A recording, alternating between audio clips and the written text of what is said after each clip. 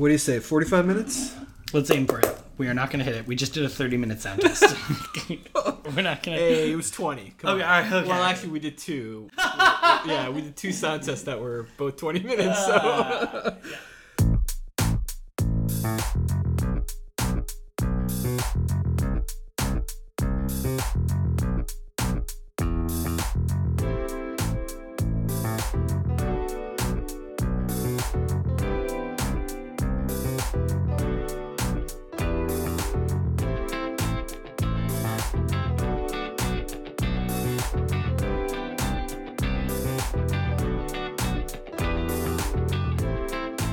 Wow. Fellas, it's Nevs and welcome back. What just happened? Yes, back to another episode of Pottery Class. I'm joined, as always, by my friend and co-host, Charlie. Charlie, how's it going, buddy? Are you doing the whole podcast as Christopher Walken or just the intro? What are you talking about? Christopher Walken is here. Oh, wow. No, that is an impression that I've spent way too much time working on. Okay. It's no good. It's no good, but it's. I felt like it was appropriate for what this show's, this episode's about. Right, we're talking about acting. We are. Mm-hmm.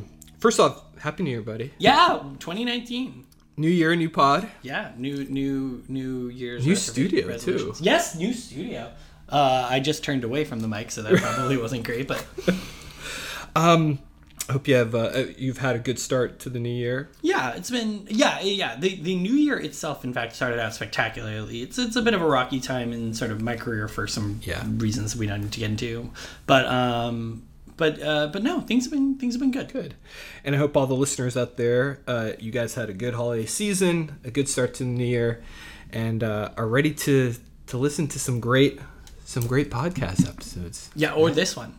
Or this one. Yeah, all 6 of you. Yeah. I think we added 1.5 since our last episode. All right, we'll not get cocky. Once we get up to 10, like double digits is the territory to be.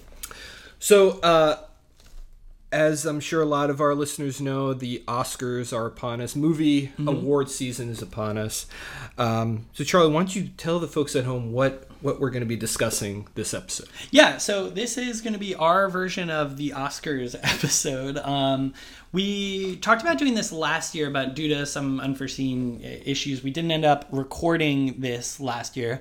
But we wanted to talk about not only the things that we... So the major distinction, I think, between what we're doing. So we're going to talk about like our favorite picture of the year. We're going to talk about video game and shows that we've played. We're going to talk a little bit about our favorite song, actor, actress, and scenes from movies.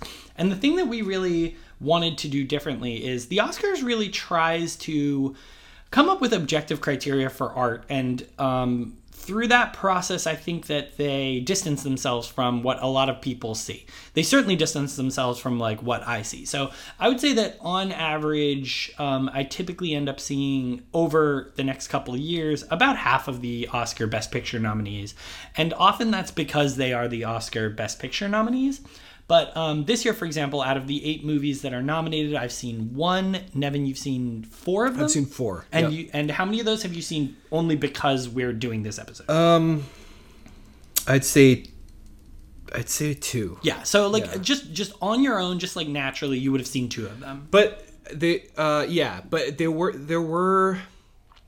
I mean, I do still want to see some others that I haven't seen yet, and Same. I would, but just in preparation for this, I decided to kind of shift that timeline up a little bit and watch them just so we could talk about them. Yeah, and same. Like there are a couple more that I want to see. So I've seen. I've only seen Black Panther of the 8 nominees, but I'm also pretty excited to see both A Star Is Born and Bohemian Rhapsody. And I would have seen them if I'll probably see them in the next year. Yeah. And you've seen? I've seen Black Panther, A Star Is Born, Bo Rap, and Black Klansman. Yeah. Yep. So anyway, that was a lot of talking about the Oscars, but basically the thing that we're really trying to do to distinguish is, first off, we're only going to talk about for the actual our quote-unquote nominees and our choices. We're only going to talk about the movies that we've already seen. So there will be some omissions, and I'll actually even talk about some of the movies that I haven't seen within the context of where they probably would have fit into my list, assuming that they're as good as critics say that they are.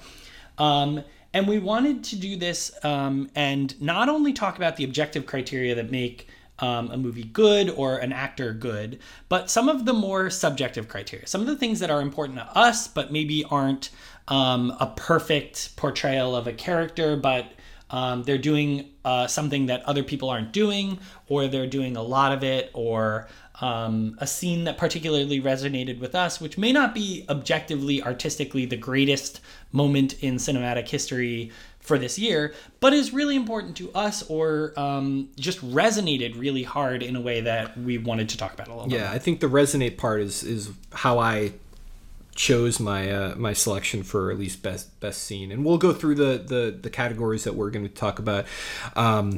Again, I think this episode is centered around the movies, but we are also going to be talking about TV shows. The Golden Globes just happened. Yep. The Golden Globes talk about TV shows. We're going to be talking about that. We're also going to be talking about video games, since we both love playing video games. But those are going to be two additional categories to the movie categories that we're going to be discussing as well. Yeah, so basically the things to take away are, one, we haven't seen all the movies, so we're only going to vote from the ones that we have seen. I've seen about 18 movies this year that were released this year. You've seen probably about that territory? Yeah, I think probably around 15 or so. Yeah 10 to 15. Great. And then we're going to choose based on this sort of resonance criteria. The things that these are probably closer to our favorite choices for these categories, as opposed to them being what may be the best. Yeah, because I mean, we haven't, like you said, we haven't seen everything, so we can't really pick, the best out of. Because you would think the best is just the best out of everything. Yeah, and there's also just some places where it's just really hard to compare. To compare apples to oranges, though that's a stupid saying, because they're both round fruit and they're very comparable. Like I don't understand. Anyway, but like for example, like in our best scene category, we'll talk about this a little bit more. But like, how do you compare a really good comedic scene to a very strong dramatic scene? Right. But yeah, so is there anything else you want to add? No, I think why don't we go ahead and just list our categories. Mm-hmm. So we're going to start with favorite video game, and I think we agreed that this would be out of the video games that were released in 2018. Yes. Everything is just out of things that were released in 2018. Yeah, we'll get to some of the subsets. Then we have best TV show. Then we'll shift into the movies, and we'll talk about best soundtrack, best song or soundtrack. Then we'll do best actor, best actress, best scene, best picture. And then we each have a special award that we're going to be adding in towards the end of the episode. Yeah, we'll talk about that, each of these categories, as we get to them a little bit more. So let's jump right in and talk about video games. So one thing that I want to add in here before, I'll let you talk about yours first, I think. But one thing I want to add is, so I included in the consideration for this list, I don't think it actually came up.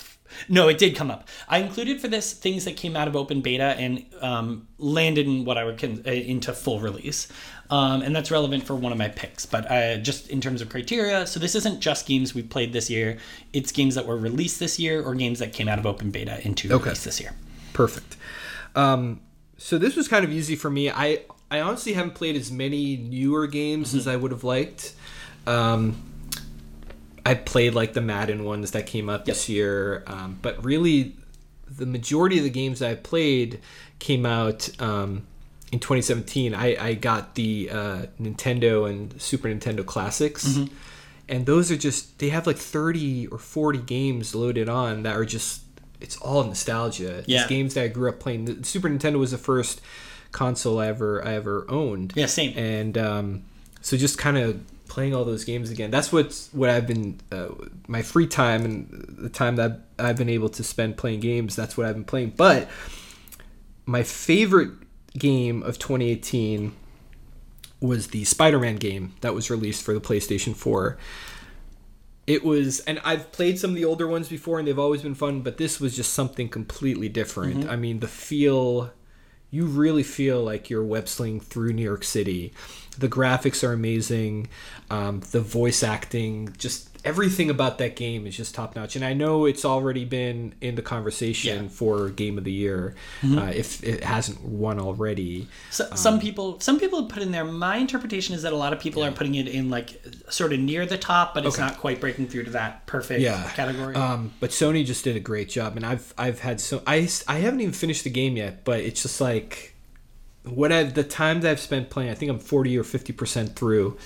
It's just been unbelievable. The story's great. Everything about that game is great. Yeah, so I'll echo that. So without spoiling too much, that was on my honorable mention list. So that didn't break through to my number one. But I actually I loved the game. This is a great year for Spider-Man, like just across the board. Spider-Man has been really coming back into the popular consciousness, and not only just showing up, but showing up in good properties, right? We got the Marvel Spider-Man Far From Home. We got his appearance in Civil War. Right. We got well, I guess that was a couple of years ago. Yeah. Then we got his big role in Infinity War. We got Spider-Man Into the Spider-Verse, and we got the Spider-Man video game. And they've all been really, really excellent versions. So I actually have played through the whole thing, and I actually played through the whole thing while my girlfriend was really, really sick, right at the beginning of the year. So my recollection of the game is a lot of like her like snoring as she's like bailed out on like NyQuil. But I really enjoyed it. So I'll say that the reason that it didn't break through for me is because while I agree that it was, I think it's very comfortably one of the best superhero video games that we've had, and that's not saying, I don't say that lightly. I'm a big Marvel Ultimate Alliance fan, but there were parts of it that sort of I think didn't break through into that really, really monumental territory for me. So I thought some of the stuff that they did, well, maybe I shouldn't spoil stuff. Some of the decisions that they made with villains, I wasn't really, really blown away by. And some of the sort of side stories that I think that they were including because they were planning on spinning them into another into a follow-up franchise. Right. I felt like they dragged a little bit. In particular, one thing that I think a lot of the critics have talked about are like sort of these side little parts where you're one of Spider-Man's friends and you have to suddenly sneak around like a museum or something. Oh, yes. And I think that those kind of drag the game to a standstill. Okay. But overall, the core of it is that playing it makes you feel like Spider-Man. You want to be Spider-Man. Yeah. I agree completely. Yeah. Okay, so my for my category, I want to start by saying that I haven't played either. Same thing. I haven't played a lot of the games that came out this year. So I haven't played Red Dead Redemption 2 or God of War 3. Whatever. I think it was just God of War. This year's God of War. Yeah. Which have both been in a lot of contention for best game. That's another one. I have God of War. I just haven't played it yet. Yeah, I mean, I'll get around to it being eventually. Being an adult is hard sometimes. Yeah. But so one of my mentions that I wanted to talk about was the Spider-Man game, but we just talked about that. Another one that I want to talk about is Luminous Remastered, or Lumines, depending on who you. Don't think I know whether you're a GIF person or a GIF person. So that's okay if you don't know. Yeah. It's a block puzzle game where you clear blocks to music. It's it gets my vote for best puzzle game since Tetris. I really truly put in that level, and I think that a not crazy person could make an argument that it is a better puzzle game than Tetris. Okay. I don't think that's how strong I feel about it. I think Tetris is just the classic. Yeah. But this is sort of like in some ways a modern reimagining of Tetris, and it's an excellent game. I absolutely truly loved it on the PSP, and I think this version of it, like on the Switch and most importantly now cross-platform. So like a lot of people can play it. One of the things that's great about Tetris is you can play it on like a graphing calculator, right? You can play it on anything. And this is in that category, and I'd like more people to know about Luminous. Yeah.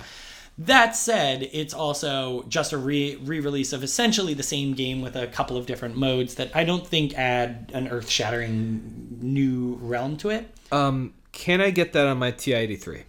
Luminous or Tetris? Luminous. Luminous, probably not. Tetris for sure. Oh yeah, I have that on my TI-83 for sure. Yeah. Sorry. No, that is an old joke. It's an old joke, but it checks out. Yeah. Do people still have to do graphing calculators in school? I mean, I have no idea. I still have mine. Yeah, same. I don't know if kids need to I don't know what they use now. We should have resold them when we were younger. I know. I feel like math is just so different now. Yeah, the Common Core stuff. Yeah, I still don't know what. Yeah, I don't know. But so anyway, not to get too derailed. So the point I wanted to make is Luminous is kind of a re-release that takes a classic game and updates it to sort of a new sort of the modern age. And my choice for best game, I think, does that too. So I chose Beat Saber, the VR block slicing game. Oh yeah. For my best /favorite game of the year.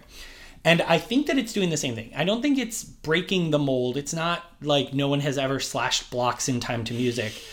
But this is the first game that has made me really, really lean into VR. Everything else until this point has felt like a cool gimmick, but a gimmick.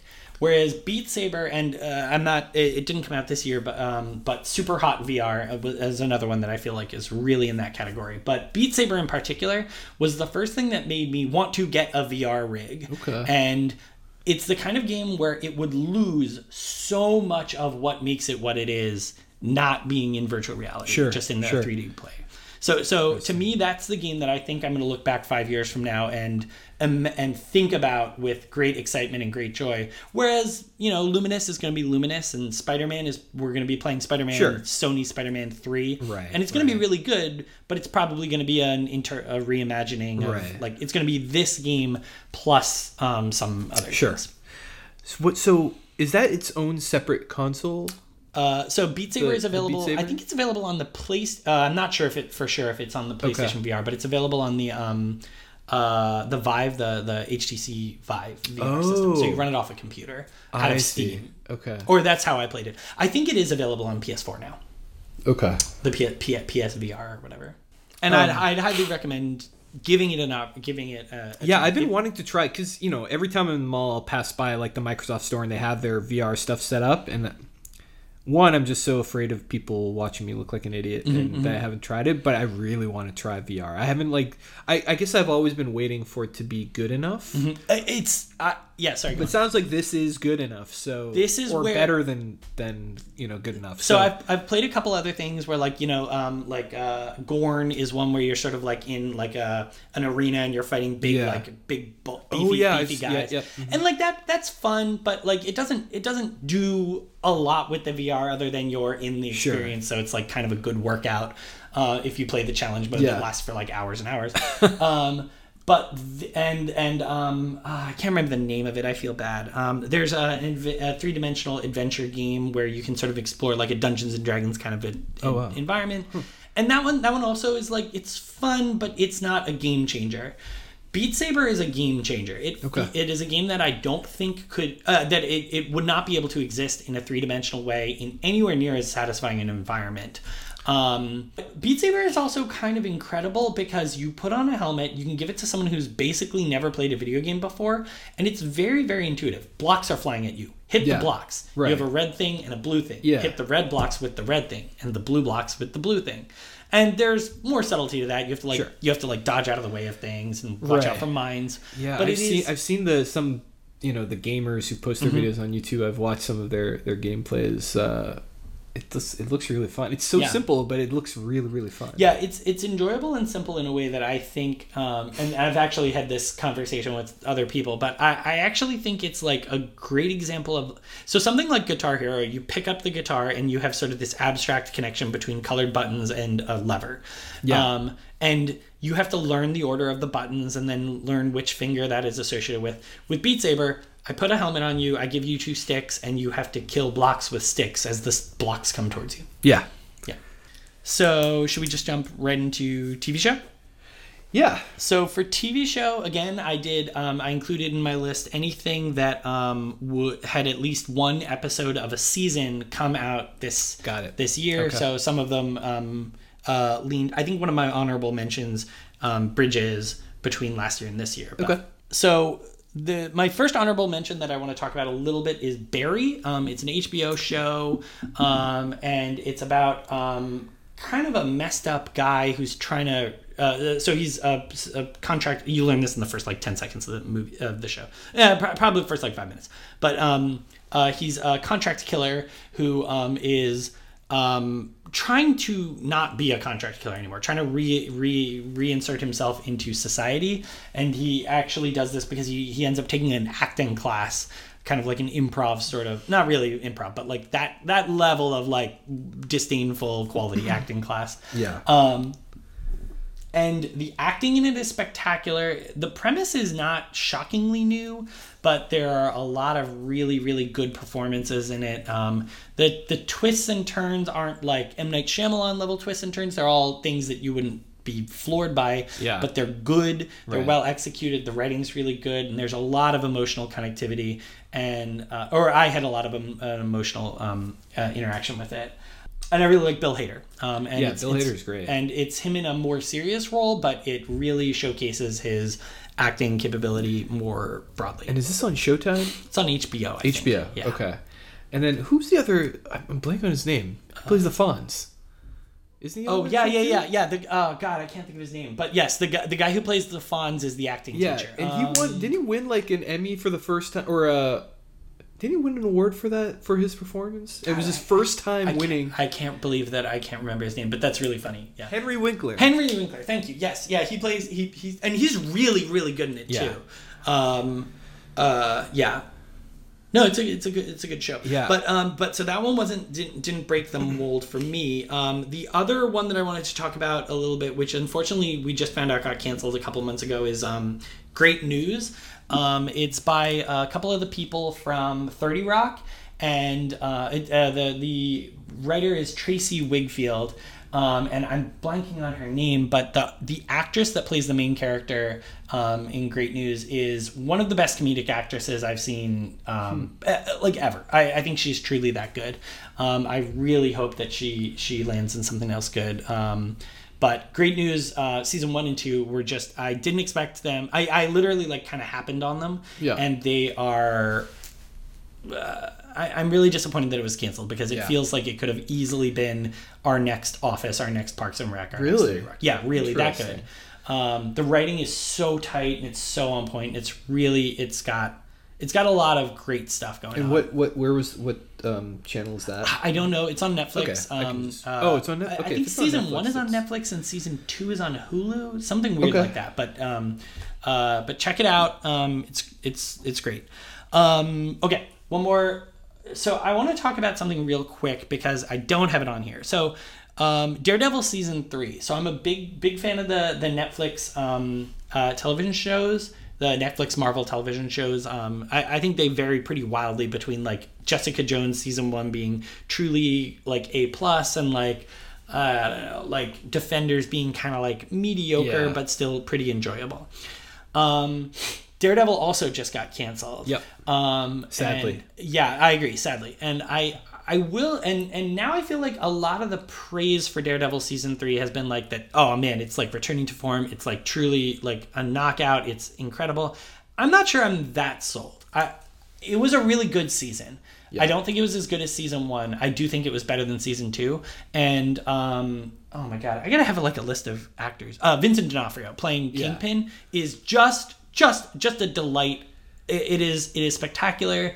He deserves so much praise. I loved him on Law and Order, on the version of Law and Order that he was on, but him transitioning into a full bad guy, but also retaining a lot of that heart. Maybe heart isn't the right word. Being a bad guy that you could almost imagine yourself being if you were at that level and repeatedly thwarted by this person.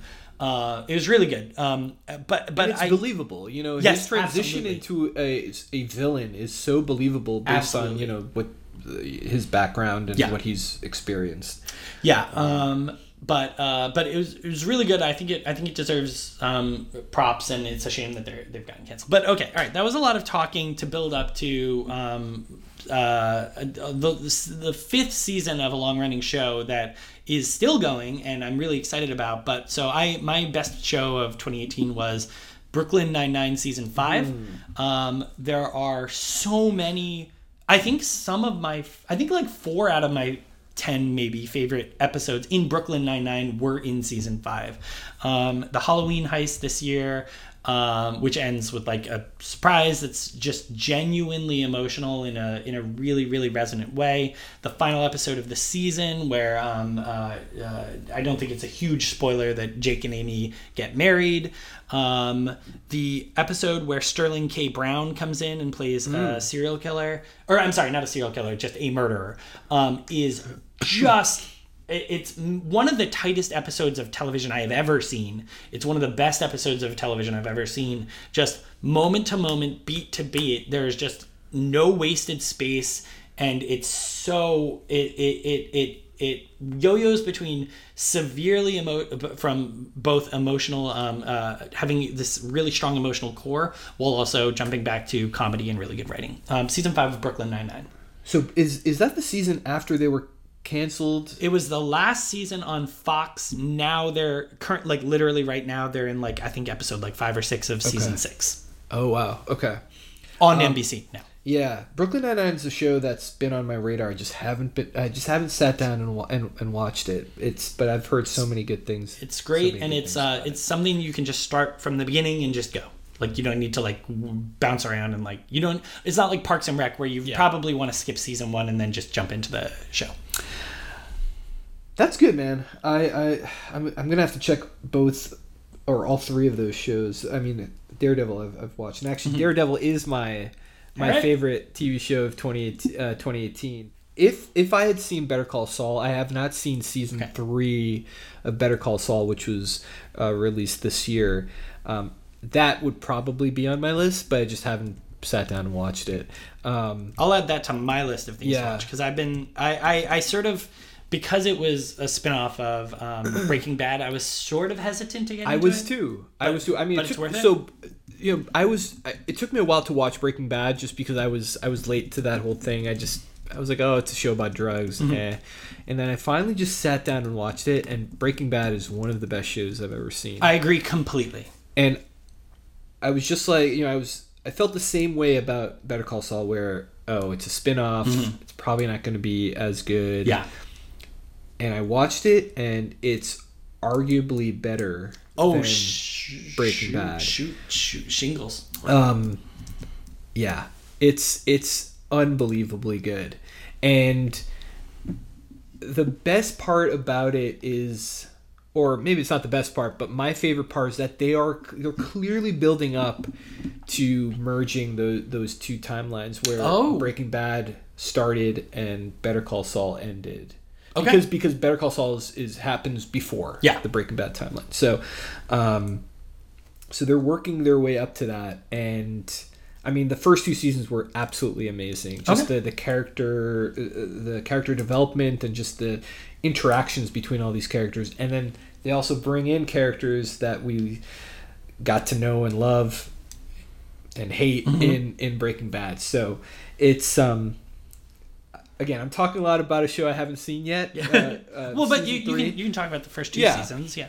So I'm excited to watch that, and I think it probably would have made my list if I'd seen it. But Daredevil season 3 does make my list. I just think it was a nice way to go back to what made them a really good show, and to bring back Kingpin. Yep. One of my favorite incarnations of Kingpin was from the Spider-Man animated series, and this is as close to that as I think any, as I've seen in any movie or television show or whatever. He just did such an amazing job. And I mean, the whole cast. And I have to be a little biased having a brown, Yeah. Oh my God. Actor. The standout from the show from the season for sure. Yeah. I can't remember his name, the FBI agent. Yeah, it was Nadeem. Agent Nadeem and his wife. Yes. Absolutely. Yeah. They were great, and just to see them on screen in the Marvel universe. Yep. Was it made me proud. So I that definitely helped make my decision. But yeah, man, it was such a great season. I mean, and to maybe to add a little bit more nuance to why it really didn't get there for me is, honestly, I was not blown away by Karen Page and Foggy Nelson this season. I thought that their storylines didn't really hold. They didn't really hold my interest in the way that I was absolutely riveted with everything having to do with Matt Murdock, the Daredevil. I loved everything with Kingpin. I loved everything with Nadeem. His whole arc of just the world falling down around him. It's unbelievable. Like, what would you do? Start to finish. I think I would have done almost exact. I hope that I am a good enough person to have done the thing that, without too much of spoiling, to have his turn back. But I absolutely think I would have I would have made the same mistakes that he made. Ugh. I don't know how else you would have. I don't know how else you can interact with the world. Right. Him, Vincent D'Onofrio, and the guy who plays Matt Murdock. Sorry, I think his name is Charlie something. His name's Charlie. I forget his last name. But, anyway, okay. Next year when we do this, write down actors' names. Yeah. Okay. All right. No, they were all. That was all really, really. That if it had just been that, I think it would have probably broken it for me. But it felt like there was a lot. And this is a classic complaint that I have with the Netflix series, that almost all of them feel like they have a lot of filler. And to Karen Page, though, I think her storyline was kind of boring and kind of pointless up to a point. I think it was that scene when she went to Kingpin's penthouse. But that was just like I don't know. All I could think was like, oh my god, why are you doing this? Yeah. It's like, I was just like edge of my seat the whole time. It was great. Right. Yeah. But again, that's the beauty of this. And I don't think I would say either. I don't think boring or pointless are how I would characterize them. I would just characterize them as suffering by comparison. Yeah. Okay.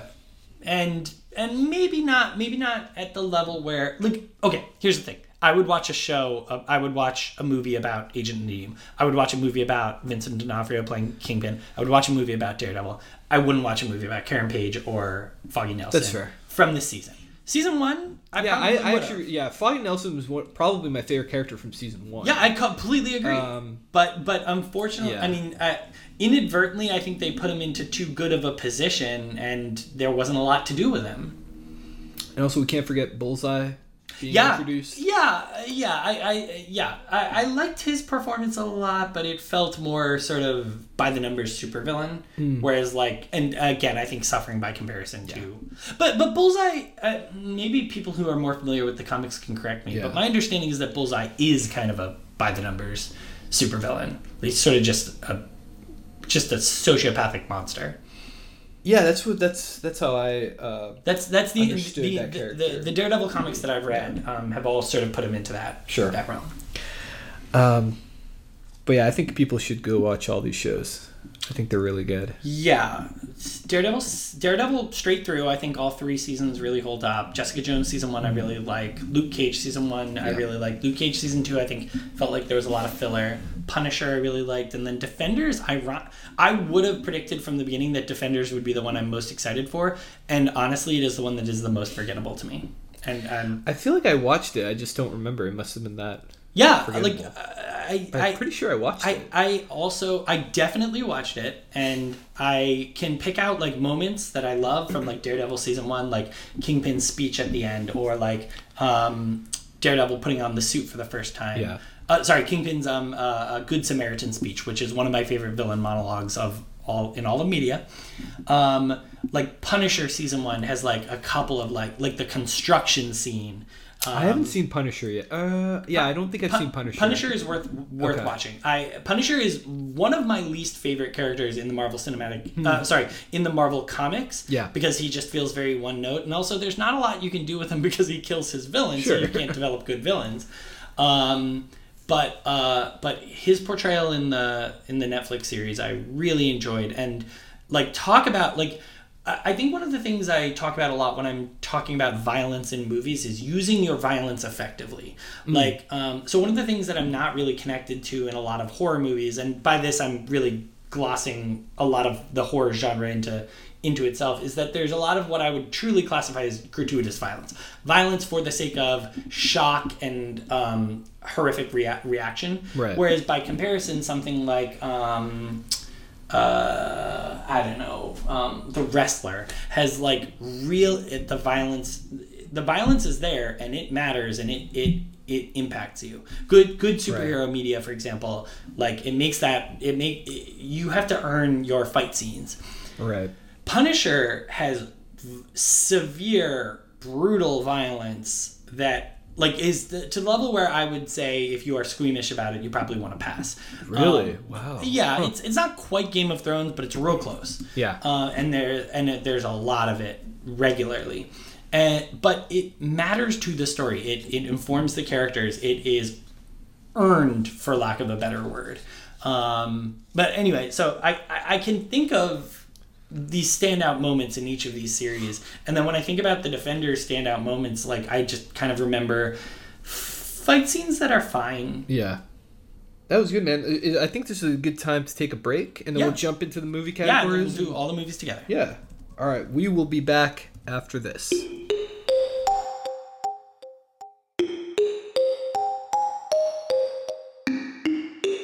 Today's episode of Pottery Class is brought to you by the Academy Awards, honoring excellence in writing by giving out Emmy Awards to cats.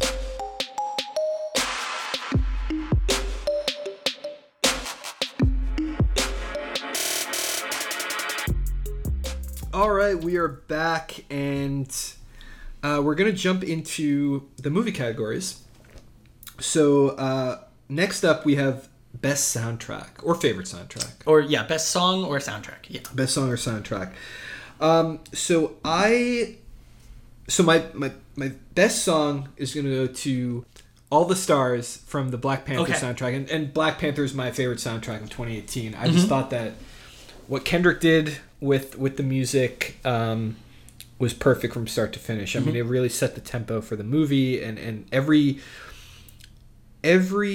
song was just perfectly placed, depending on what was going on in the movie and the different scenes, and it was great. I loved it. And the last all the Stars was the end credit theme for that movie, and I felt like I was, Wakanda forever, man. Yeah. I mean, that's Wakanda just, forever. I mean, I was listening to it literally nonstop for like 2 weeks after I watched that movie. It was great. Yeah. I don't want to cut you off or anything if you've got honorable mentions, but so that was one of my the Black Panther soundtrack was an honorable mention for me. I must admit, I have tried so hard to get into all the stars. And it just doesn't hook me. But other things on that soundtrack, like Killmonger's theme is still gives me chills. Yeah. And the sound, the tone and the musicality of that soundtrack did such a good job of building the soundscape of this world, or this country, this fake country, this fictional country. It really was the dichotomy between the music in Wakanda and the action scenes that were placed in sort of more I think it's contemporary London, I don't remember, where they're going to intercept a deal, I don't know. So there's bang and hip hop for those three tracks versus this sort of ambient classic more music inspired, modernized music inspired by African tribal, the tribal sounds. Tribal sound. Lots of drums, lots of percussion. Yeah. I thought that was incredible. There was a lot of really, really good stuff in there. That was one of my honorable mentions. Okay. So for my honorable mention, I was going to go with A Star Is Born. I watched it recently. Okay. But all of those songs, they were original songs, and I found out, I really like the music, but I found out that Bradley Cooper and, Lady Gaga's a great singer, but Bradley Cooper sang all of the songs. Huh. And he's a really, really good singer. It was very, very surprising. And that, the fact that he was able to not only direct that movie, star in it, and sing, I had to give him the honorable mention for that. But, it was really, really, really good. I know you haven't seen it yet, but I haven't. It's a really good movie. That ramps me up for it even more than I would otherwise. It's very, very impressive. Okay, all right. So I have a couple of other honorable mentions. So on the Black Panther theme, the other soundtrack that I thought had really, really good musicality and like setting the tone, but was even a little bit more hip hop, was the Into the Spider-Verse soundtrack. There were a couple really, really good songs, and I think that they did a very good job of painting the life of Miles Morales, the main character from that movie, and framing both the themes and the like actual scenes individually. Of the two, I think Black Panther did it better, so I don't think Spider-Verse would have ever beaten that for me. But then I've got one weird honorable mention. Okay. So did you ever play Donut County? No. Okay, it's this weird game where like a raccoon is swallowing up the world into little holes. It's very strange, but the soundtrack is awesome. It's like mostly ambient video game music, but it's just like it's great like background. Yeah. Like it does a really good job of like sort of like putting you into this sort of quirky mindset. I just like it. It's good. It's good music. And then from Mary Poppins Returns, my favorite like song to just go back and just like listen to is Royal Downton Music Hall, which is like sort of this version. This one's kind of like supercalifragilisticexpialidocious. It has a lot of really, really complex lyricism and like some like kind of quirky like overacting and over singing in the song, which I find enjoyable. But so even though I liked that song a lot, my actual best song goes to a different song from Mary Poppins Returns, "The Place Where the Lost Things Go," which so we both chose actually Oscar nominated songs for this category, but in particular the reprise. So and it's a little bit unfair because I'm kind of giving it to the scene as well as the song, but there's this really, really poignant, touching scene where the father in the movie is basically breaking down. He's realizing that like sorry, weird sound. That like everything is falling apart around him, and his children have just caused like sort of a stir, and he sort of snaps at them, and then he immediately realizes that it's him, and then his kids bring him back down to earth, and they reprise the song, and it was the most emotionally touching scene, and it wouldn't have worked without the music, right. And for me that was the song that hit me the hardest and stuck with me the most over the year, even though overall I wasn't blown away by the Mary Poppins Returns soundtrack. It's on my list of movies to see. I didn't get a chance to watch it, but I love the original. Yeah, me too. And I really, really like Emily Blunt. And, yeah, she's a great actress, and so I was hoping for good things. But I mean, it sounds like it's a good movie. It's absolutely a good movie. All of the songs work within the thing within the movie very well, but there aren't, with the exception of Royal Downton Music Hall, there aren't really a lot that I want to sit and re-listen to, and that's a shame. Especially because I'm normally like really into musical theater, and like Mary Poppins is like basically musical theater on the screen. Nice. Yeah. Okay, so now let's get into some of the meat and potatoes. Let's go right into best favorite actor, favorite performance. Do you want to go? Yeah. So this might be a point of contention for some moviegoers and mine is also contentious. Movie enthusiasts, but my best actor or favorite actor selection goes to Rami Malek. Okay. For Bohemian Rhapsody. Okay. I'm not going to go into the movie because I know you haven't seen it yet. You're not going to spoil it. I know what happens. Right, but it's just it was an entertaining movie, but I don't think it should ever be in a Best Picture. So this category. Is the one that you're a little bit more contentious on. So I know that. It's an Oscar. It won the Golden Globes for Best Picture. Mm-hmm.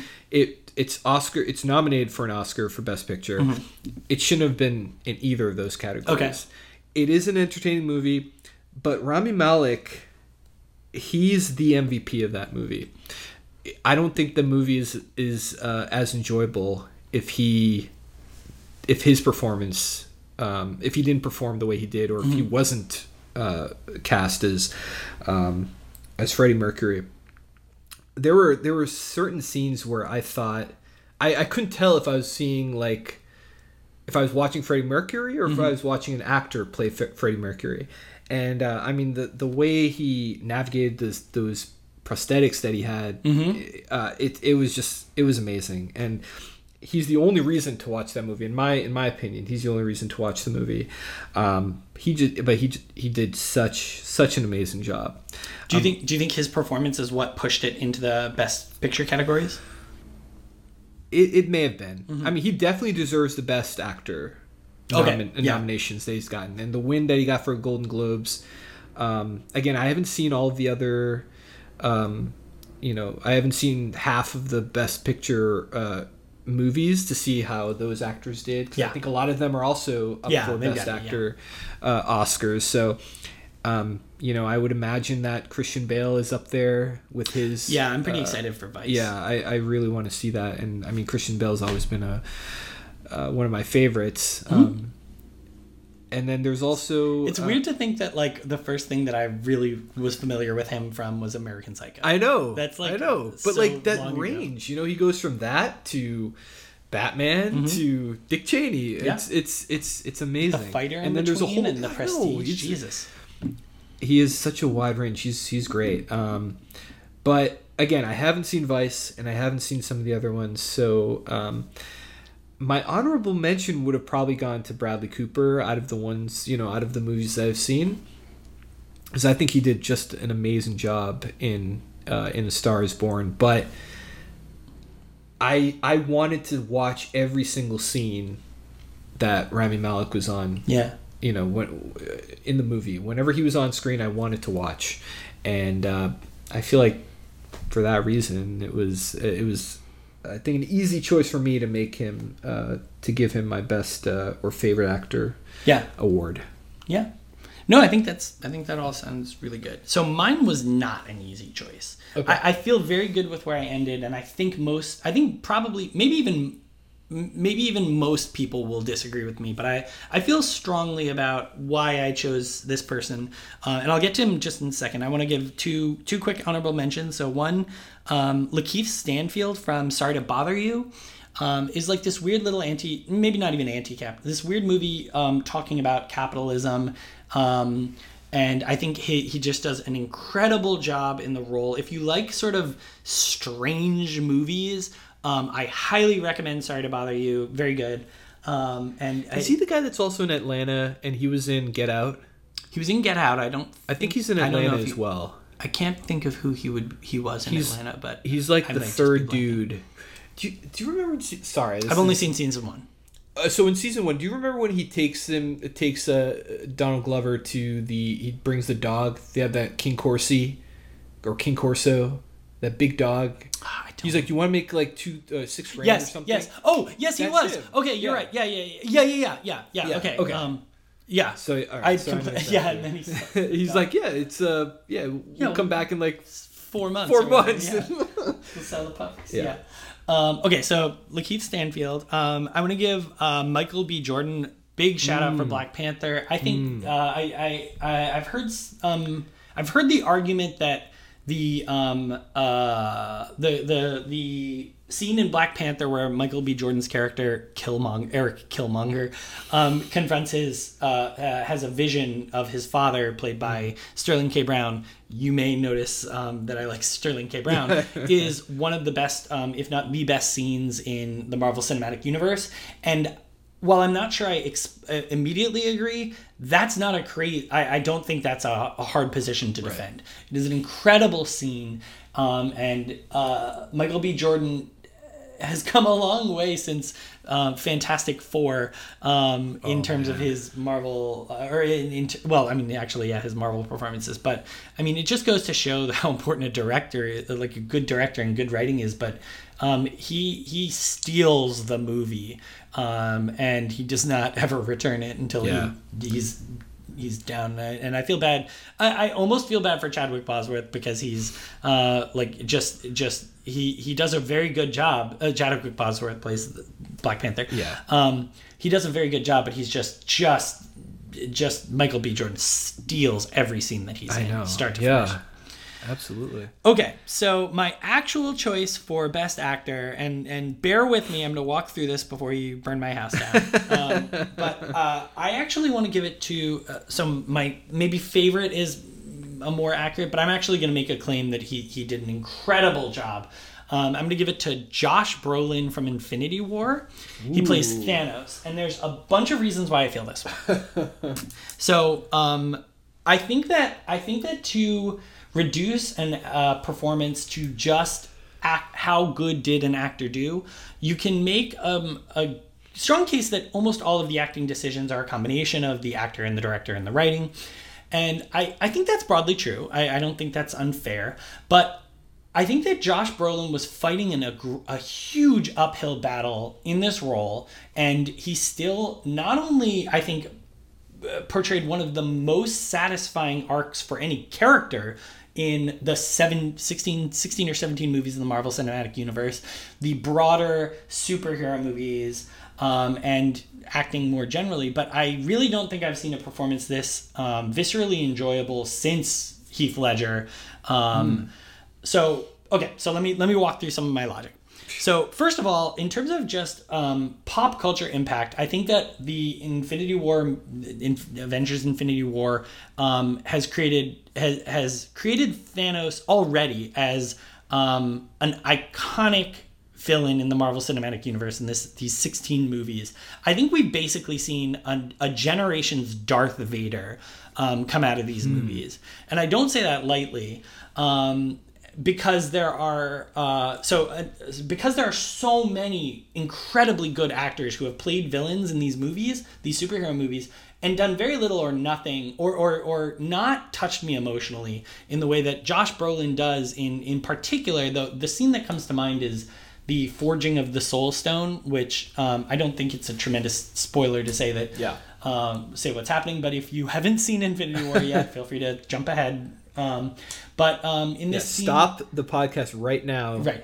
Go watch it, and then start the podcast back up. But this stoic, strong, powerful individual so when he confronts the realization that he has to sacrifice his adopted daughter Gamora, almost every villain should play this scene. Every actor would play this scene as just sad and, sad and stoic. Like, I'm driven by my mission. And Josh Brolin legitimately brings forth enough emotion that I question whether or not he's going to do it. And I really questioned whether or not he was going to sacrifice his daughter or try to come up with some other way. And the turn from just the moments before and the moments after he realizes that he has to give up the only thing in his life that he loves for what he truly believes is his purpose, to save trillions and trillions of people, he has to give up his only opportunity at happiness. That landed for me, and I think it landed for me, and that's shocking because one, he's a CG character, so he's doing motion capture for his face. So like you mentioned with Rami Malek, dealing with prosthetics, he's dealing with acting through a computer, and he's still able to portray this intense emotionality as well as having a broader character arc. And to demonstrate, or I think to make more of a case for why this is not easy, I propose to you that other actors who have played villains in the Marvel Cinematic Universe are not slouches, and yet they have not touched me anywhere near this effectively. So some other actors in the Marvel Cinematic Universe who have played villains are Mickey Rourke, Robert Redford, Sam Rockwell, Kurt Russell, Jeff Bridges, Cate Blanchett, and Michael Keaton. These are all really good actors. Between the entire group of people who have played villains in the Marvel Cinematic Universe, there are 7 Oscar winners and 18 Oscar nominations amongst them. So we're dealing with a really high caliber of actor. It's not like just anyone can do this, but it's really hard to play a villain convincingly. And I think that this goes to why I think Eric Killmonger, played by Michael B. Jordan, was such an effective. This is a good year for Marvel villains. Yeah. Why he was such an effective character because he really he draws you in. He brings you into his cult. Yeah. And that's incredibly difficult for these characters. So No, it's fine. So my only issue is that I would say that it's easier being a CGI character because they can manipulate. I think the emotions and his facial capture,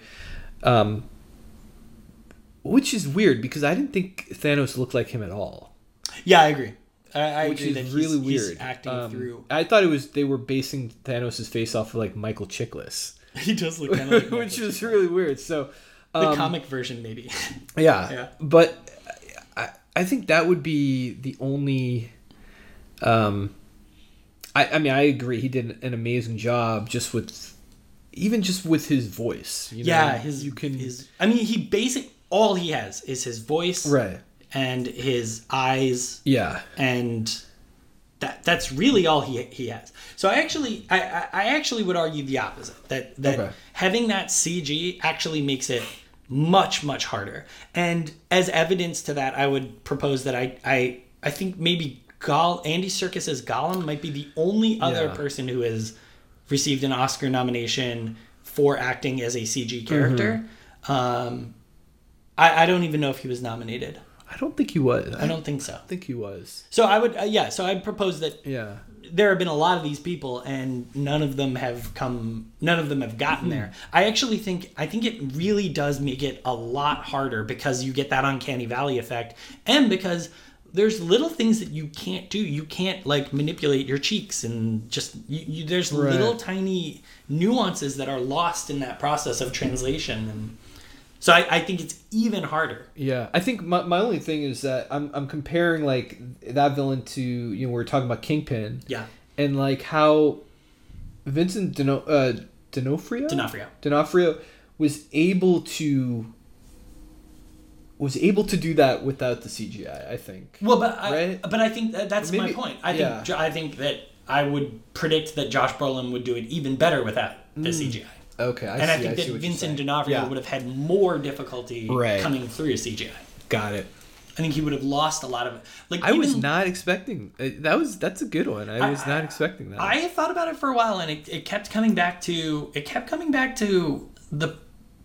combination of the pop culture impact, and which admittedly is a little bit less the actor. Yeah. But as I started to really think about is this just me liking the movie, and liking his character in the movie, or is it really that the thing that really pushed me over the edge was realizing because there are a lot of people, a lot of actors on this list who have had one or more strong emotionally touching scenes. Yeah, that's not hard to come up with in a good year. Right. But the fact that thinking about how hard it is to play a villain in a superhero movie where they're always these campy, forgettable, the only other person who's done it really, really well, or the only other person who's knocked it out of the park is Heath Ledger. Yeah. And then I think Michael B. Jordan may be in that category. Yeah. And there are plenty of people who have done an adequate job or a good job,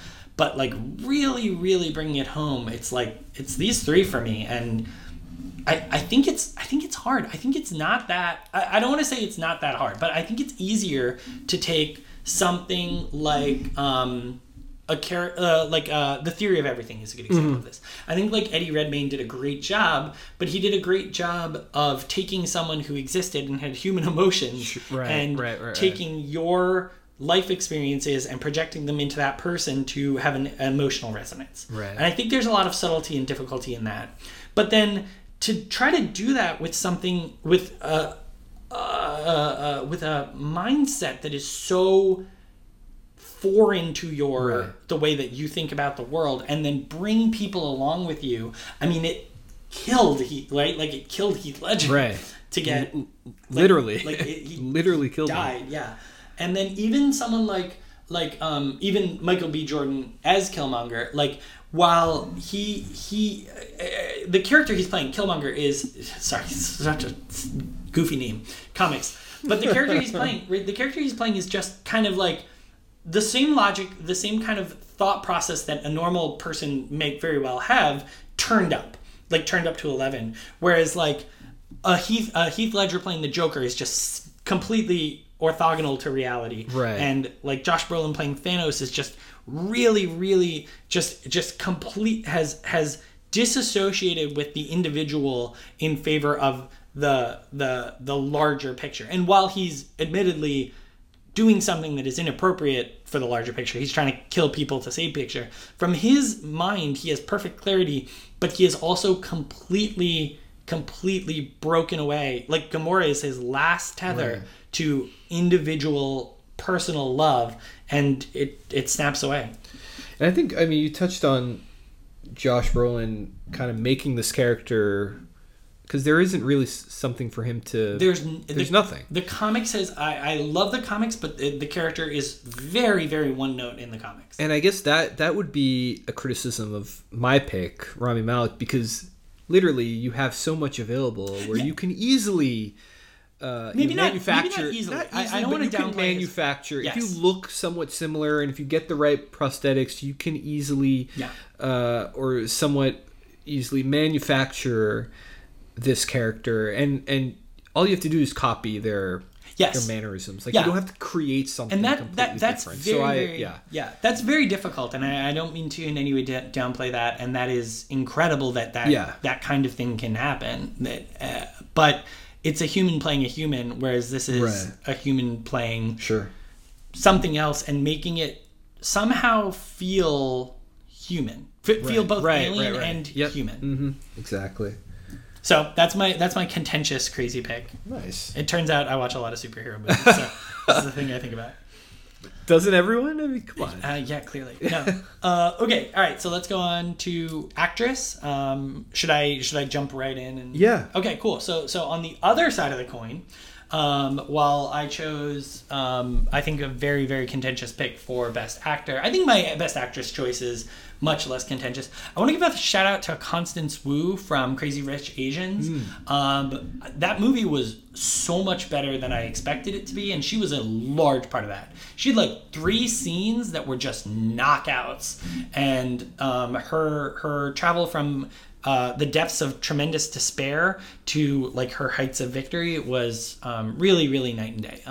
I wish I knew more about Chinese culture so that I could understand more of the subtlety of that movie. Sure. That's how much I liked it. I haven't seen that movie yet, but it was between that or Mission Impossible Fallout 4 or Fallout. Mission Impossible Fallout was also really, really good. Yeah, and actually, can I just retroactively add Tom Cruise as an honorable mention, because that dude's been doing this for what, 35 years now?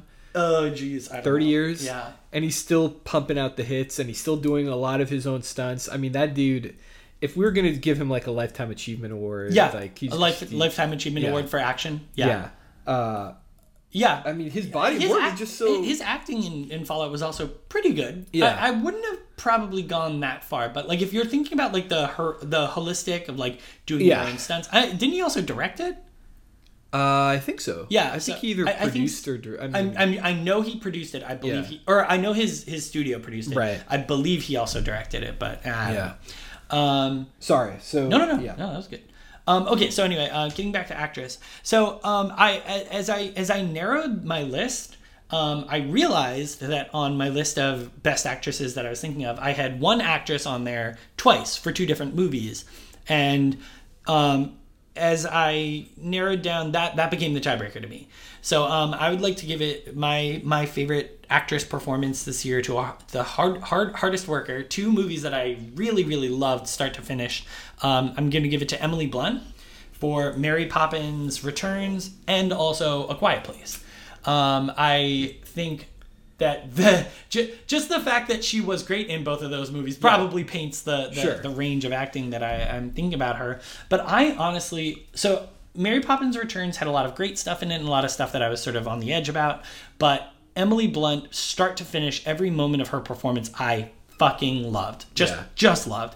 And then in A Quiet Place, whether or not you feel strongly about the decision to have a baby in a horrific apocalypse, sure, let's suspend disbelief there. But just the emotion that she portrayed with no word, right? Like Mary Poppins is her portraying emotion and nuance with words, and A Quiet Place is her doing it with not a goddamn word, because she speaks out loud, she gets killed.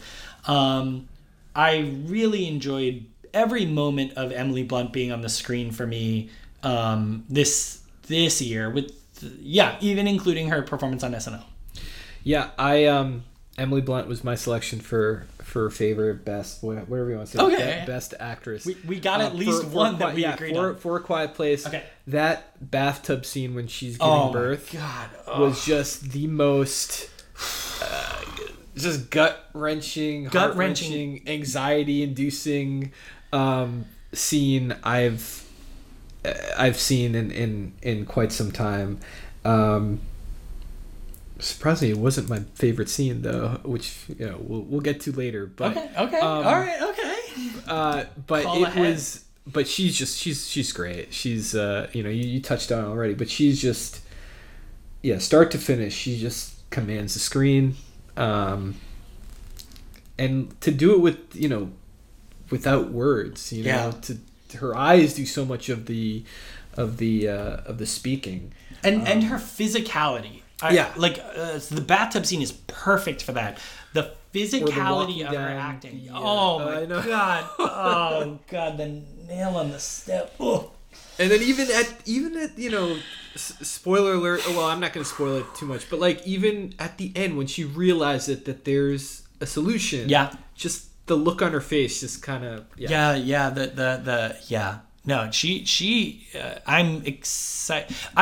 She hasn't really been on my radar that much, other than because she's married to John Krasinski, and I like John Krasinski, and that's not to reduce her as a person. Just that's the thing I knew her from mostly. I'm really excited, like for more Emily Blunt. Okay, well, good. We got at least one. I'm happy. I was worried that we wouldn't. I was okay with that. It would have been fine if but I was hoping we'd have at least one. Okay, so let's move on to our best scene. So this one maybe requires a little bit more description. So and maybe we thought about this. I think we thought about this in probably the same way. So the way I was thinking about it is like an individual occurrence in a movie that happens from like point A to point B. So typically probably a couple minutes, maybe a little bit longer than that, but probably not a lot longer than that.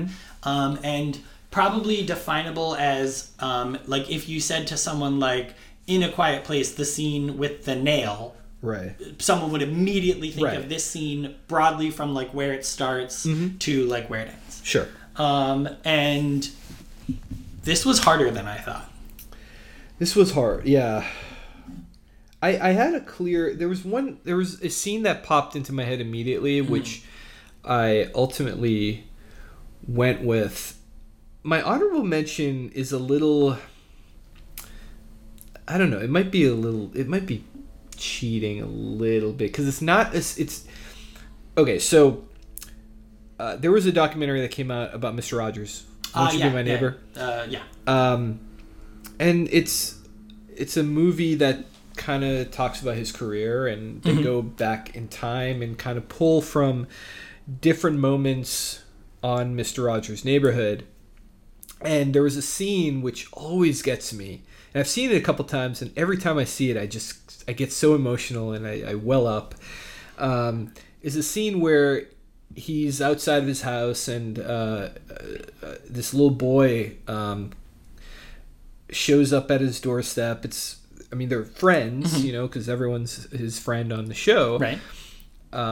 And he's a boy who has a spinal condition, so he's confined to a wheelchair. He might be like 6 years, maybe like between 6 and 8 years old. Yeah.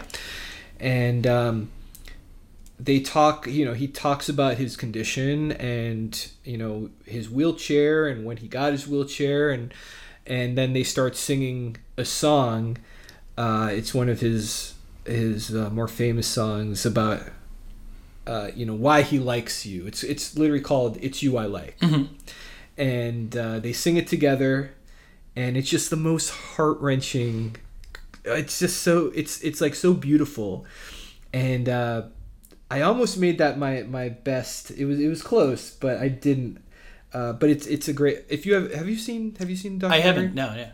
It's great. It's I really like Mr. Robert. Yeah. Rogers. Yeah. It's a great movie. It get that scene. It always gets me. I could pull it on YouTube right now, and I would just be waterworks. And so definitely go watch that. It didn't make my best scene, but the one I chose was from this movie called Eighth Grade. That's on my list of things to see. Yeah. So Eighth Grade is this coming of age adolescence movie about a girl named Kayla who's struggling. Mm-hmm. She's in her last year of junior high, going to be in high school, and she's this quiet, awkward teenager. And there's this one scene in the movie. Well, first off, the movie kind of talks about how difficult it is, mm-hmm. For a kid who's already quiet and socially awkward to kind of be, shifting from this, from the end of this one period of her life into this new period. And there's this one scene where the popular girl in her school, her mother invites Kayla to this pool party that they're having. And the popular girl doesn't want her there because they're not friends. It's not like they hate each other, but they don't hang out. They're not friends. But she basically is forced to invite Kayla. And she gets dropped off, and the scene starts with her walking into this popular girl's house. She sees everyone out through the back door, just kind of all out there by the pool, and she starts having this crazy panic attack. She goes into the bathroom and just starts hyperventilating, tries to get her composure. Eventually she gets out there, she calms down, goes out there, and then just the interaction with her and the rest of the students and the girls by the pool is just something that I could just it made me cringe, but I was cringing along with her because I've been in that situation before. I've experienced that where I was a super quiet kid when I was early on in high school and around that same age, and I just knew exactly what she was feeling. Mm-hmm. And I was kind of transported into 13, 14-year-old me, and I was just like, oh my God. But it made me want to just be to yell at the screen and say, everything's going to be fine. It's going to be okay. Yeah. Everything's going to be fine. But it really spoke to me. Yeah. It was just something that I could just relate to immediately. So for that reason, I picked that the pool scene from Eighth Grade. Yeah. That's I'm excited to see it. It was already on my list of things that I was pretty looking forward to. But okay, so I have 2, 3, 4. Okay, I've got 4 honorable mentions.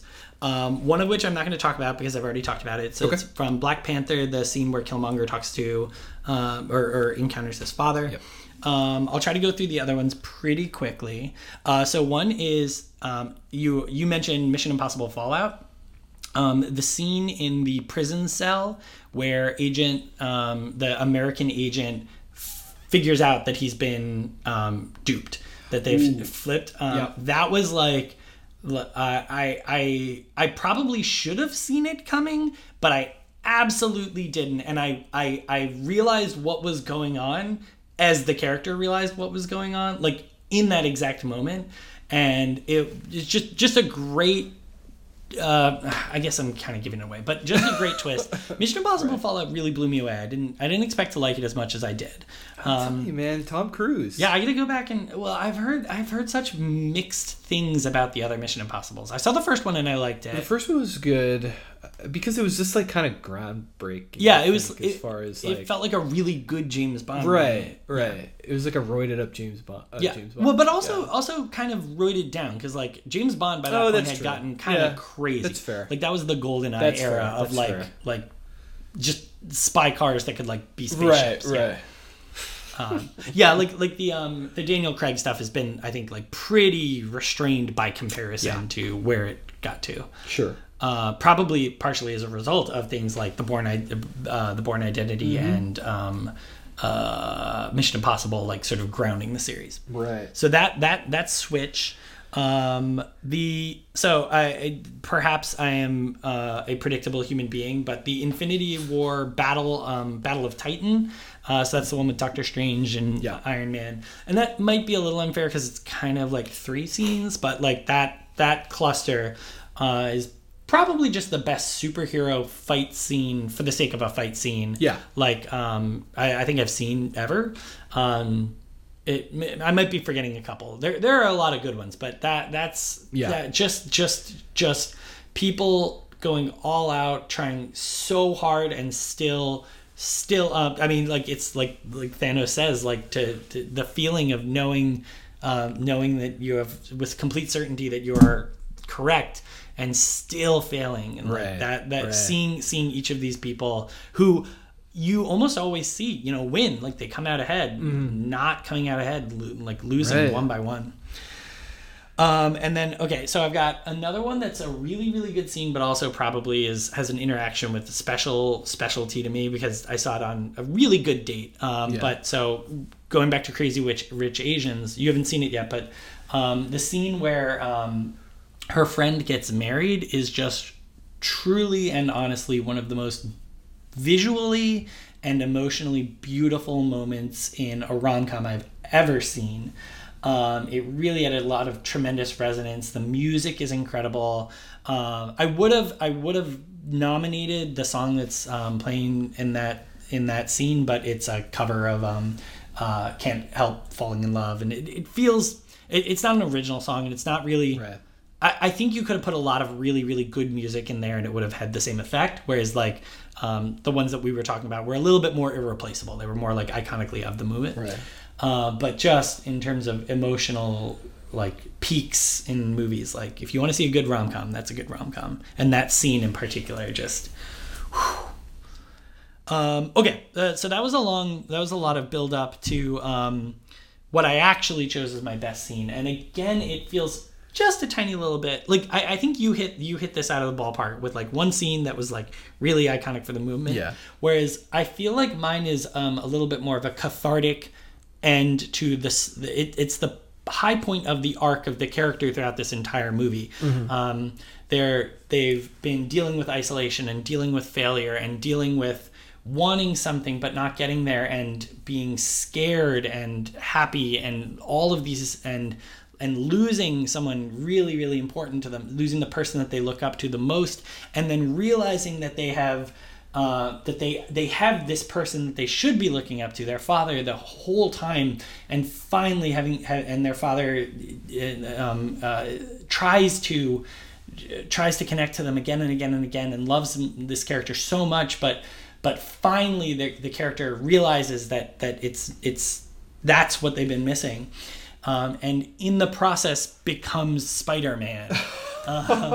So Miles Morales putting on his suit and coming to terms with who he is. It really feels like I've talked about how this has been a good couple of years for Spider-Man, and we now have 3 incarnations of the character. So the classic video game one is sort of like a classic Spider-Man. We have the Tom Holland young Spider-Man, and we now have Miles Morales, who I think might be my favorite Spider-Man, and that's really and this portrayal, because not the portrayal in the comics is fine, but he's basically just Black Peter Parker. Yeah. Miles Morales in Into the Spider-Verse really, really differentiates himself, goes off, becomes his own person, and it doesn't feel forced, and it feels earned, and even the things that are reminiscent of Peter Parker feel different enough that they don't.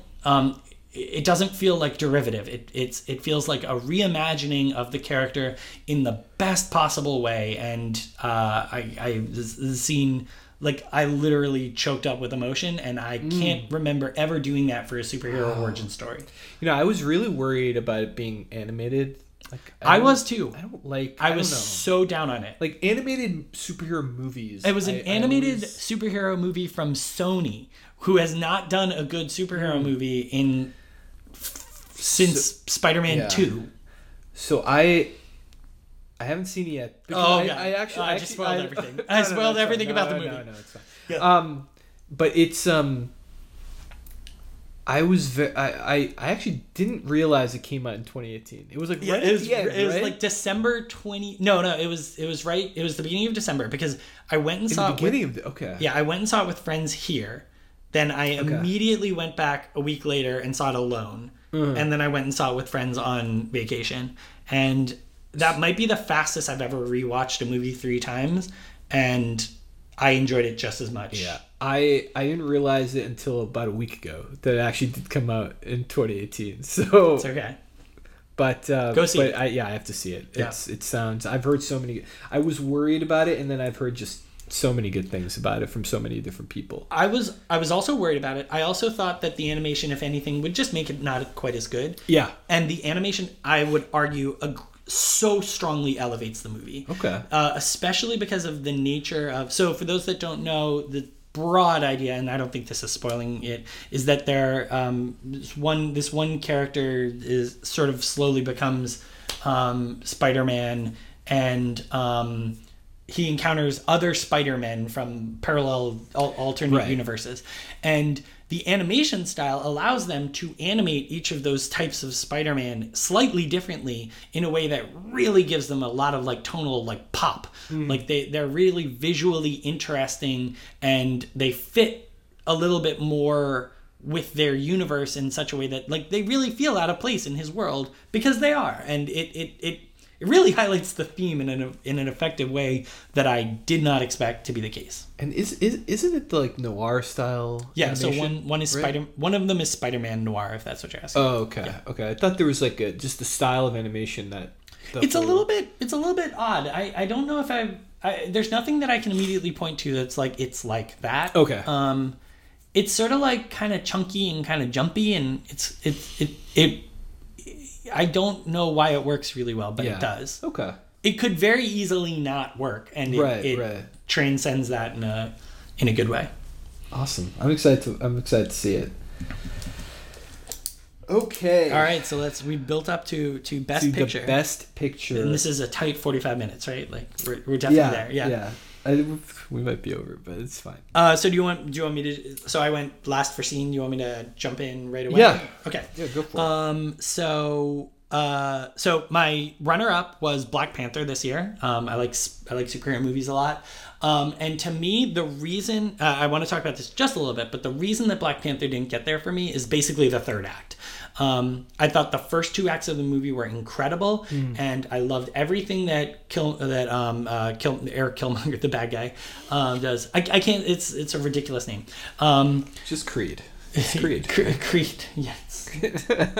Did you watch Creed 2? I've only seen Creed 1, which was incredible. I haven't seen Creed 2. It's on my list. Creed 2's on my list too. I wasn't sure if you'd seen it. But it's been a good year. Sorry, we just like you said it's on your list too. Yeah. But Michael B. Jordan. Michael B. Jordan is good, doing it. Good year. Yeah. Good 2018. Yeah. Good. Yeah. Good career. Sorry, I cut you off. No. It's good. It's good. This is the whole point of what we're doing. Yeah. So to me, I as much as I like superhero movies, I think the third act failed for me because it was a superhero movie, because they needed to get like that big fight in, that big war. And I think that instead of having the ideas of the movie breathe and come to fruition in that final piece, in a satisfying way where Chadwick Bosworth, Jesus, wait, is it Bosworth or Bosman? I think it's Bosworth. God, I hope I'm getting it right. Chadwick Bosworth's, instead of having this nice culmination of Killmonger's like radical expansionism, but Bosman, my bad. Okay, just here, Chadwick Bosman. Now go back and edit me saying that earlier the whole time. Yeah. So instead of Chadwick Bosman and Michael B. Jordan's 2 ideas about what to do with expansionism versus isolation and sharing versus domination, instead of those coming to a really good culmination, it sort of just resolved itself in a fight that I didn't think was particularly satisfying for the themes. I do think that once the fight ended, it has hit its stride again. Yeah. Like once Chadwick Boseman has sort of kind of come to the position and then they're talking, it hits its stride again. But to me, that piece fell out.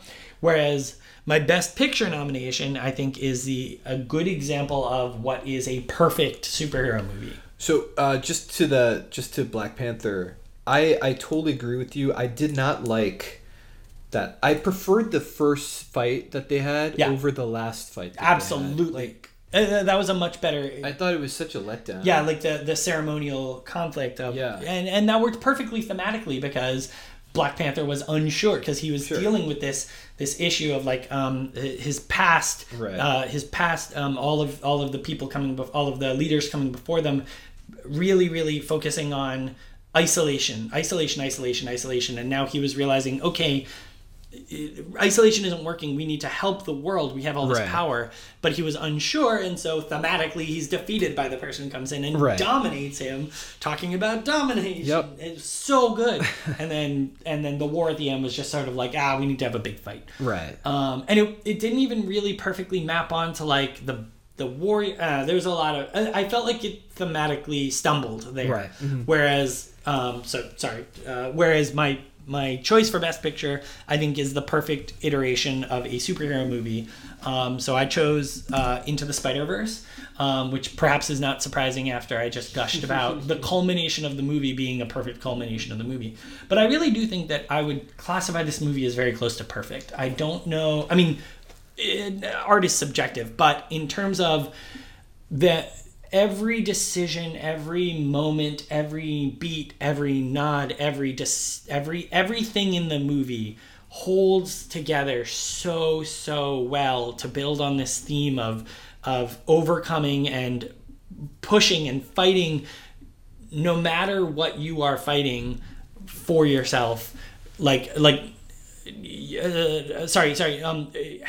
this self-reliance, not to fight for yourself, but to fight for others, and to all like they just state it a couple of times, but like always getting up. Just you're gonna get knocked down, you get back up, and that's all you have to do, and that's all you can do. That's all you can do to keep moving forward.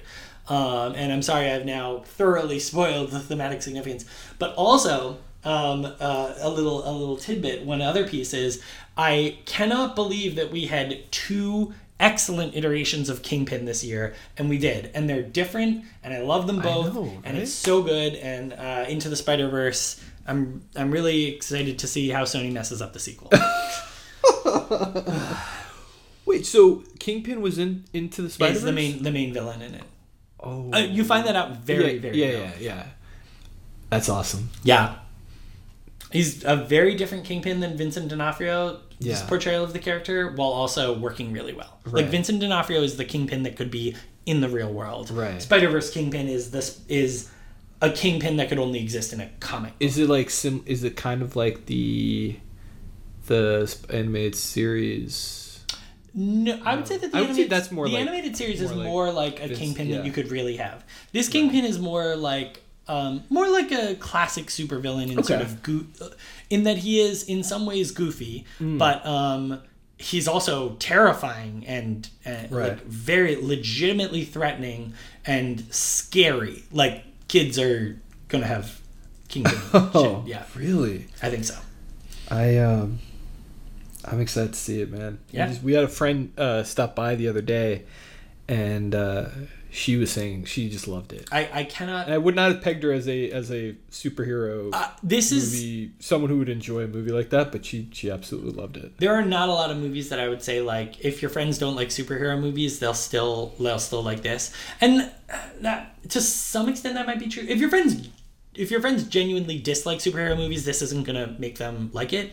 But if your friends are like sort of on the edge or like don't really particularly care for them, this is still a movie that will hit you, and it deals with interesting ideas and like themes of like family and struggle and losing people that you care about and losing people that you look up to and having to continue on, and it's a good movie. Awesome. So Black Panther was also a runner-up for me. Poor Black so Panther. I'm not. That's probably also going to be how it plays out. But so I'm not going to belabor what you've already said, just because I agree with it. But my best picture selection goes to A Star Is Born. Okay. It was just, I mean, the chemistry between Bradley Cooper and Lady Gaga is just... Is that how you say it? I do sometimes. Lady Gaga. Bay Once and Lady Gaga.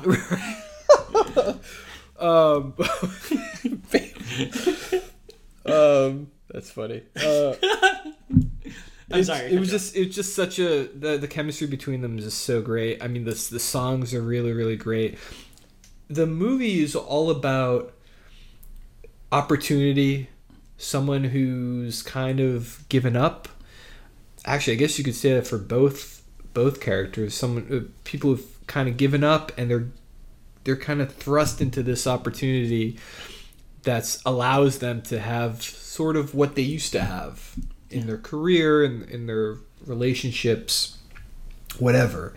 I'm trying to be as, I don't want to give too much away because I just leaned full into spoilers.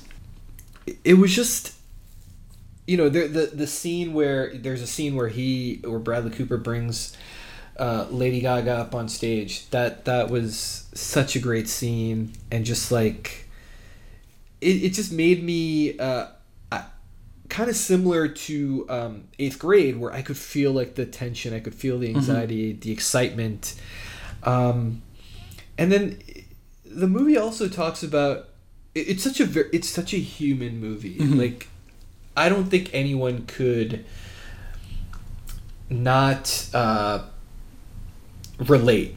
I don't think it's completely relatable, and I think that.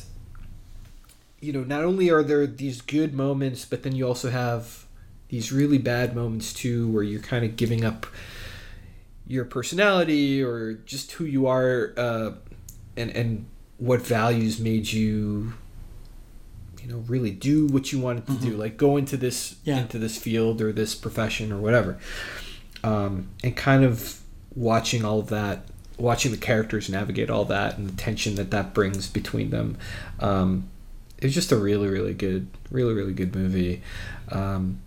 I don't understand how Bradley Cooper didn't get a Best Director nomination. I think he really deserved it. But yeah, man, I'm excited for you to watch it. I'm excited. It's a really good movie, and obviously, the music. I've already mentioned the music, but the music was just really, really good. Yeah. I mean, I watched with Amanda. She was like crying with the songs because they're just so, they're so touching. But yeah, it was a good one. I'm trying to think if there's anything else. There's Black Panther. There's that. I can't. Again, there's some movies I haven't seen. Like Vice might be one that I would probably add just because I love I love historical movies, and I love Christian Bale. Yeah. So I'm sure that would. Who knows? If I'd seen that may have been at the top of my list. But yeah, I actually pulled out. I made a list of things that I hadn't seen that I want to see, and things that I haven't seen that I don't want to see. Yeah. And I thought that might put into perspective some like if someone's reading this and or listening to this and they're like, oh well, like why aren't you talking about Michael B. Jordan from Creed 2? Right. It's because I haven't seen it. Yeah. Yeah. So some of the things I think we made that clear at the beginning. Yeah, these are just that from the movies that we've been able to see. But yeah, so some of the things that I haven't seen that I want to see, and that I think are probably would have landed somewhere on this list. Molly's Game, which is an Aaron Sorkin with Jessica Chastain. Creed 2, I, Tonya. Paddington 2, which is supposed to be the best movie of the year. Bohemian Rhapsody, Vice, we've already talked about. Isle of Dogs. Mandy, Bumblebee. Bumblebee is supposed to be really good. Oh, that's the Transformers, It's the new Transformers movie. Yeah. That would be interesting to see about that. If that series is good. And then 8th Grade and Call Me By Your Name. So those are like the ones that like... Oh, and I want to see this, but I don't think it would have necessarily impacted this list. But have you seen any of these trailers for Anna and the Apocalypse? No. It's a musical zombie movie, and I'm going to Really? see it. I'm really excited. It's not streaming anywhere yet, though. Yeah. It's still in theaters, I think. Nice.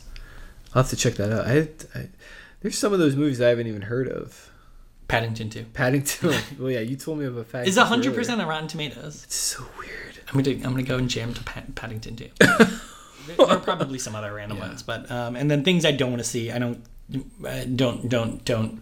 DM me. I don't care about Cloverfield Paradox. Hotel Transylvania 3 I'm pretty sure is terrible, and I try really hard not to pass judgment on things that I haven't seen, but I'm willing to throw Adam Sandler under the bus. He's just been doing garbage for so long. Slender Man. I don't really want to see Venom or Aquaman. I mean, like, people have kept telling me that, like, they're both fine. I watched Venom. It's a decent movie. It wasn't like, it shouldn't be in any awards. Yeah. Awards categories. Yeah. We had like 4 knockout superhero movies this year, like, and I'm okay. Or 3. Yeah. I was fine on Ant-Man and the Wasp, but like, I think it was cool that they made a movie about Venom, because I mean I guess he was in the Spider-Man 3. The Spider-Man 3, the bad one. The bad one. So it was kind of cool to see a standalone Venom movie, but Venom is cool. Yeah, I mean, whenever I would play Spider-Man versus Carnage, or just Carnage, was it Carnage? Yeah, it was called Carnage, Maximum right? Carnage. Maximum Carnage. Whenever I would play Maximum Carnage, I would play as Venom. Did you have the red cartridge? I think I did for Sega, right? Yeah, Super Nintendo. Oh, the red. I had it for Sega, so I don't think it was red. No, Super Nintendo had a red one. Okay. Yeah. So our last. We have one last category. It's a special award, right? That we came up with. So we've each chosen a category that we gave an award to, a picture for. This is a movie category, but the other person doesn't know. So Nevin doesn't know what mine is, and I don't know what his is. So as we reveal them, the other person is going to scramble to come up with what movie they would give that category to. All right. So I'll start. So my award is called the Best Snub of 2018. Okay. And I'm going to give that to... Wait, sorry. So is it a good movie that was snubbed, or like a good snub? Like an effective snub? Yeah. It is a good movie that was snubbed. Okay, yeah. Okay. So I'm going to give it to Won't You Be My Neighbor. I touched on that. It wasn't nominated for best. It was not nominated for best documentary. Okay. Which is, when I saw that, I was just flabbergasted. I just didn't understand how, because it was one of the best documentaries. Literally, it got critical acclaim. Mm-hmm. It's also celebrating a guy that I think all of us should try to be like, especially in today's political and social climate. So for the Academy not to take note of that or nominate it was, I think, a huge snub on their part, because we should be celebrating a guy like Mr. Rogers. Yeah. No, that's a good, like, he's definitely, and like, that's also like appropriate for the kinds of thing that they get really, really excited about. Like, they, like, the Academy is always like really into like people who like were like sweet. Of course. The world. I mean, they always want to be like the progressive, the socially progressive folks, and for them not to acknowledge this movie was, I think, a huge misstep on their part. Yeah. Okay. Because it was really great. Like I mentioned, I mean, it made me laugh. It made me cry. It was just such a good movie, and it was so not only nostalgic, but it made me reminded me of why everyone loves this man so much, and what we should try to how we should try to live our lives. Yeah. So. Okay, all right, I've scrambled. I think I've got a pretty good one. Okay. So I think this might not come as a shock, because I've been talking about this person the whole time, but I'm pretty upset that Michael B. Jordan wasn't nominated for Best Supporting role for Black Panther. Yeah. I think I understand why Chadwick Chadwick Boseman wasn't. I think I get that, but it feels like was he? Wait, maybe he was he? He wasn't nominated for Creed 2, was he? I don't think so. Nope. Okay, so definitely a snub. I mean, I hadn't seen Creed 2, so I can't be as confident there. But he crushed it as Killmonger in Black Panther. Yeah. Okay. All right. So my category is best comedic moment in a movie. So there were a lot of ones that I had to go through for this, because even some of the more serious movies that I've been down with have had pretty good moments. But there was one, again, I mean, like, I'm just really obviously a superhero guy, but there was one moment this year that really not only defied my expectations, because it was a scene developing in such a way that it seemed very reasonable. It made sense within the zeitgeist of how superhero movies are going. And then it completely pulled the rug out from under me in a satisfying way that hit me like 7 or 8 times with jokes, and just kept building and intensifying and strengthening, and got better and better and better and better until it finalized. So the scene that I'm giving it to is in Deadpool 2, the helicopter parachute scene, where Deadpool has arranged a group of superheroes with him. And okay, here's the spoiler alert. No spoilers. He spends like the first maybe like a good 10-15 minute montage building up, getting these characters, and they're played by like real actors. Like Terry Crews is one. Right. Like Zazie Beetz is one. Like so he gets together this crew of people, and then they need to parachute out of a. I don't remember if it's a plane or a helicopter, but they need to parachute to get to this base, and. There have been 3 or 4 mentions over the last couple scenes about how it's been a very windy day, and parachuting during windy periods is, but like very subtly, like you don't really notice, like, okay, all right, it's windy, whatever. And then they all parachute out of the plane, and one by one they meet the most horrific, devastating deaths. In what seems very clearly to be a movie where they're building up for, like, okay, this is going to be the franchise. This is going to be the team of, like, going forward. And, like Terry Crews gets annihilated. Like, a guy lands, one of them lands in, like, a helicopter's blades that are going. One of them lands in a wood chipper. It's like power wires, yeah, dude. And then, so hold on. So one of them lands in a wood chipper. And then another one lands near the wood chipper and tries to help the guy out of the wood chipper, and gets pulled into the wood chipper. And then the absolute cream, the cherry on top, is one of them. One of the characters is the Vanisher, and his power is that he's invisible. And so it's just like, it looks just like a parachute, just parachuting towards. And he hits power wires, and it's a blink and you miss it moment, but as he is being electrocuted to death, the actor playing the Vanisher pops into frame. You can see him for just a second as he's dying, and he's played by Brad Pitt. Brad Pitt, yeah. And Oh my God. like, just like you have Brad Pitt in your movie, you put him in for less than a half a second, like that's literally really like 200 milliseconds territory, like, and you just kill him off immediately. And then the only 2 characters that survive are Zazie Beetz playing Domino and Deadpool, and the rest of the movie is just about them.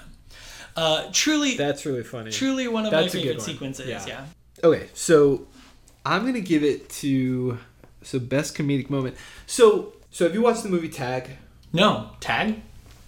So I can't. I watched it a while ago this year, so I can't really pick on certain scenes or moments. But like the whole movie is basically a bunch of these types of similar moments. So I'm gonna kind of talk broadly about it. I gave you like a minute and a half to come up with this, so that seems fair. So I had to look up who the nominees were for best. So Tag is a movie, and I think once I describe it, you'll probably remember or like saw the trailer or something. It's a movie that's inspired by a real life story of these friends who are like in their 40s, maybe 50s.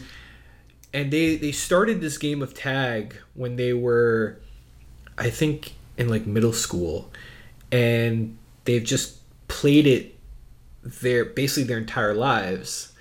And so now, as they're adults, they spend 1 month every year where the game's on. And so, like, they travel all over the country to, like, find each other and, like, play this game. And so this movie, it was Jeremy Renner, Ed Helms, who's the guy that played... who's that really handsome dude? Jon Hamm. Jon Hamm, and then there's the guy who plays Peter Parker in Into the Spider, who voices him. Oh. The older Peter Parker. Oh, yeah. From New Girl. Who's in New Girl, yeah. remember So he's in it. So it's an ensemble cast, and just the crazy sequences where they're trying to get... So Jeremy Renner's character is, like, the only one that has been tagged in, like, years. Oh, wow. And so they're trying to get him. So, like, they all basically team up together to tag him. And just the scenes where he's, like, kicking their ass, like, trying to avoid them. And, like, the slow-mo scenes of, like, just their jaws, like, going in a different direction. And just them failing miserably. It was a really fun movie to watch. Okay. And so I'd probably give it to that. Just those scenes where they're trying to tag Jeremy Renner. The tag fight. Yeah. Okay. And the fact that it's inspired by a real, these friends in real life are actually doing this. Yeah. That made it even more fun. So I'd give it to tag. All right. I'd give it to those sequences. I'll have to check that out. Yeah, it's funny. I like all of those actors. Yeah, it was really. That's part of the reason why I watched it is because, they're all great and they're all funny and the premise was interesting. Like I hadn't heard of anything like this before, so so I'd give it to that. Okay. That was good, man. That was fun. Yeah. No, always. Yeah. I like the ones where we have like a game or something that we like can both come to. Yeah. It facilitates a lot of stuff. I just wish I had seen. I feel like my whole list was like superhero movies are great, but it also was a really really good year for superhero movies. Yeah, and also I like superhero movies. Well, yeah, but again, I mean, it makes me want to watch that movie even more, like these movies even more. So I'm hoping that. That's what we got out of it, and I'm hoping that the people listening also got eighth grade if they want. Yeah, it just there's so many good movies, and still so many that that we still have to see, even from last year. I mean, there's some of the Oscar movies from last year I haven't seen yet either, so some catching up to do. But I think that was part of why we didn't do it last year, was just scheduling, and also I didn't see enough movies. So personally, I didn't see enough of the movies to really make like a, Yeah, so I went through and counted, and I have seen 16 movies that were released in this year, which actually feels like not that many, but like... It's a decent amount, right? Yeah. I mean, if it just like 2018 movies, and I've definitely seen a lot of movies that were not. Because I mentioned when I'm traveling, like, I'll just put a movie on if it's a long enough flight, and there are movies that, that I've seen from 2016, 2017 that I haven't seen yet. And then there's also stuff that I've decided to rewatch, like I'll rewatch, The Dark Knight. I don't know how many times I've seen it, but I'll just like randomly, if I feel like it, I'll put it on. It's a good movie. Or just yesterday they were showing the Harry Potter series, so I started Sorcerer's Stone, and then but I've seen those already. I haven't seen Crimes of Grindelwald. I heard middling things. We watched that yesterday. Okay. And it was good. Okay. It was good. I'm excited. It's one of those movies that it's a two-parter that they just can't, they have to do it. So I'm excited for the third part because I think that's going to tie everything together. Okay, cool. But it left me wanting more, but it wasn't that good. The first one was really good. I really liked the first Fantastic Beasts. I liked all of it until basically the end. I didn't like the way that the end kind of came together, but that was great, man. Thanks again to you. Thanks to our listeners. Thanks for hosting. Yeah, no, I always have a fun time doing this. What should the listeners do, Charlie? Yeah, they should nominate that like button and let the subscribe button give a full acceptance speech no matter how much music is playing. And in addition, also be sure to rate us on iTunes, because rating us helps other people find the podcast who might be interested in the same types of things that you're interested in. So yeah, so like you tell 3 friends and they'll tell 3 friends and then they'll tell 3 friends. I mean, I've started going to parties and just it's forcing people. I ask them for their phones and then I subscribe. I've literally seen him do this. Yep.